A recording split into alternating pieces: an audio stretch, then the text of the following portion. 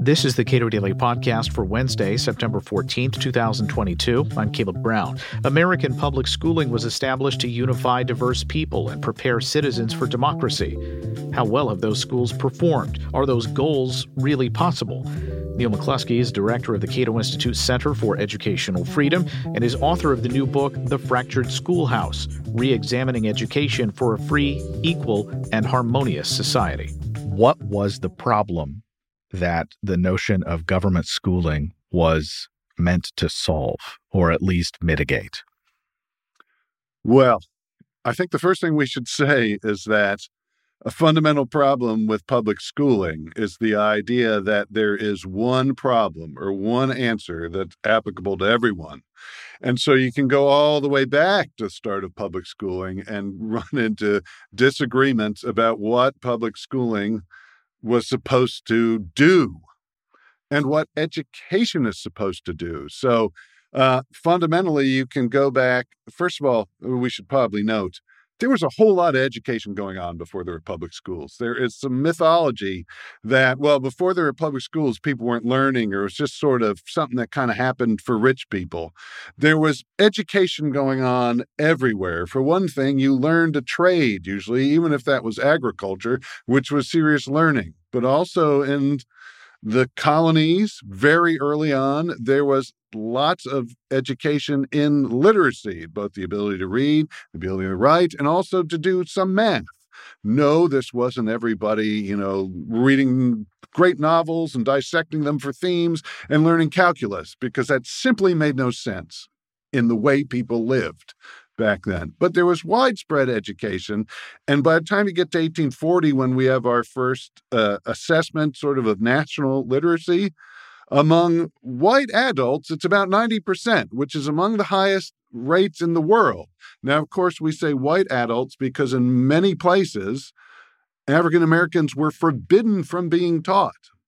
That was government. That wasn't free society. That was government. So let's first understand that actually education was very widespread when the idea of common schooling is arising.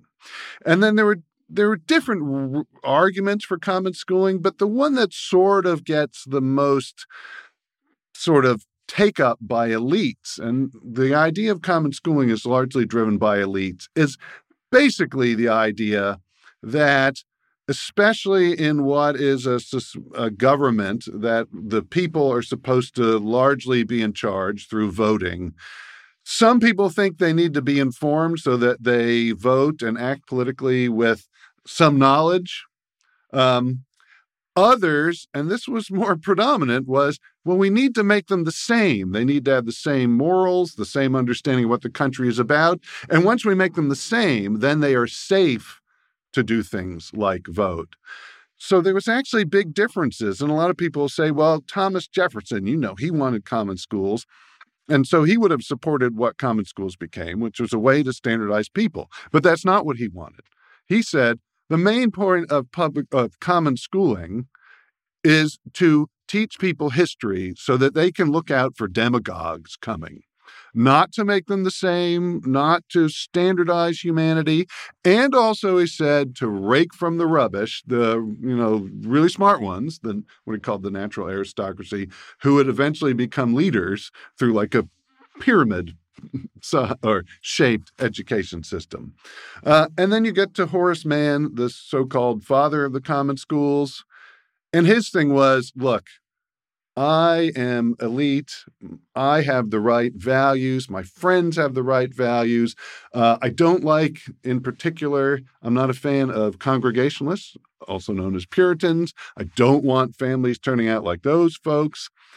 I see people coming in from the countryside who had been farmers, but there's beginning of industrialization in New England, and they are kind of dirty, I think, and they don't have my kind of morals or my enlightenment. For instance, they don't know phrenology, which is cutting-edge science, where if you know the shape of people's heads, you can figure all about them. So they're just ignorant, and I think we need to make them unignorant in my model, to look like Horace Mann, so that, again, they are safe for society. So that was really the fear, was you had people that often elites thought, well, they're not they're just not right. They aren't like me and my friends, the Boston Brahmins who are in charge, and we got to fix that. If we have a push for treating young people as vessels into which we pour, a common set of facts, common set of values, and a specific kind of education, taking those institutions that would deliver that education and subjecting them to some sort of democratic control means introducing all of our values into the struggle over what's going to get taught here. And this is your life's purpose, as far as I can tell professionally, is to make the point that that's a problem. Yes. I started doing or focusing on the role and shape of education systems and how they affect social cohesion. For one of the motives that, drives me in everything is I got annoyed by constantly hearing, without any real substance to back it, that without public schooling would become balkanized and the democracy would fall apart, and all this stuff that not enough people, at least who say it, ever bring any evidence to bear to support it. And I should just mention something about Horace Mann. I just sounded mean about Horace Mann and these other folks who said that, we've got to shape people so they're safe. It's important to note, because I don't like it when people do this to me. They probably had what they thought were good motives. You can understand, actually, why people with a new democracy, especially as the French Revolution is going on, so if we're talking about people in Jefferson's era and Benjamin Rush, you can see why they'd say, okay, we're a little nervous that we'll have mob rule if we give people power, so we got to shape them. For Horace Mann, you can understand, he's very well educated. He was fairly well-to-do. You could see why he saw other people and think, well, that's not so great. And he traveled to Prussia. People like to point out he wanted a Prussian system where the state molds people. And that's true. He did want that. He did also, though, say, yeah, there are problems with that. They're kind of authoritarian. And he recognized the problem, but then he kind of blew it off, said, so see how well state control works for them? In a free country, it'll work even better. But he probably meant well, and he was pretty rough on the Prussians, because he thought they were really stupid. You can read this in Horace Mann, because he went on for pages about it. They put too many quilts on their kids and they kind of suffocate their kids at night. So he was a paternalist. I mean, he really thought he had all the answers. And actually, if there's more warning about him, about the authoritarian part of it, it's not that he was mean. It's that paternalists are often really wrong. The fact that he was an avid phrenologist, and he actually said, parents need to be taught real science like phrenology, doesn't mean he had bad intentions. It means he had blinders to he himself not knowing many things. And that's a problem when you have one system for everyone, is people who are well-intentioned think they have all the answers and are often wrong. So that's a big part of the problem. But going to the democracy part of this, what is problematic is that elites thought they could set up a system of common schools for a democratic society, but they didn't really seem to think it should be democratic. And you could see why not. Because once it actually becomes democratic, you have what we see throughout the history of common schooling. Diverse people forced into divisive conflict with each other. And then the winners essentially get to tell the losers how their kids will be educated, what values they'll have, how they'll be educated, where they're educated. And that is fundamentally inconsistent with what I argue in the book is the actual foundational primary American value. Many people say it's democracy. It's actually liberty. The reason we have democracy is because we think it is the system. And of course, we don't have democracy. We have a constitutional republic, but we'll just refer to people voting and we'll use the term democracy. I break all that down in the book, but it's because we think, well, the system of government consistent with the people having liberty is the people get to vote for who their policymakers are. But in terms of running your day-to-day life, you don't want either a dictator or the majority or whoever gets the most political power telling you these are the values your kids must know. So your solutions, which I think are probably familiar to me and listeners to the Cato Daily Podcast, you use this phrase in your subhead of your book, a harmonious society. which sounds very Zen, and but it's not.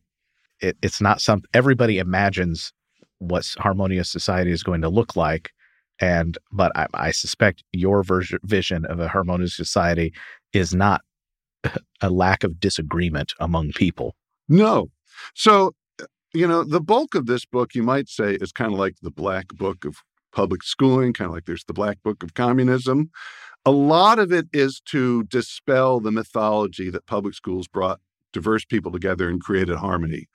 Actually, a big part of the reality is they didn't bring diverse people together in most cases because people tend to live with people like themselves. Most of our history, public schooling was in very small local districts where they reflected a very homogeneous population.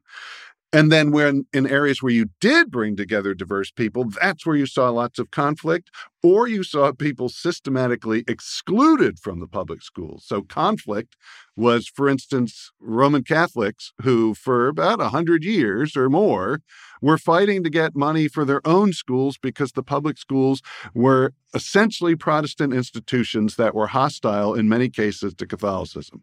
So they had to remove themselves. In other cases, people said, no, if you're African American, or in some parts of the country, if you're Asian or you're Hispanic, you go to your own schools. So they excluded them. So public schools have never brought people together. And when they have had diverse people, or they typically have brought people together, and when they have, that's ended in conflict and often exclusion. And so part of the major thrust of the book is to say, look, this is a myth that these schools brought us together, and that they often cause conflict. The next part of it is, well, how do we bring people together?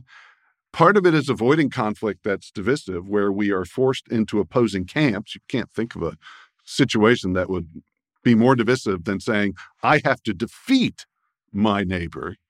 And so I talk about at least the key to, it seems, peace in education is school choice. Let people choose the education they think is right for their children, not have to go into conflict with each other of, do you have critical race theory?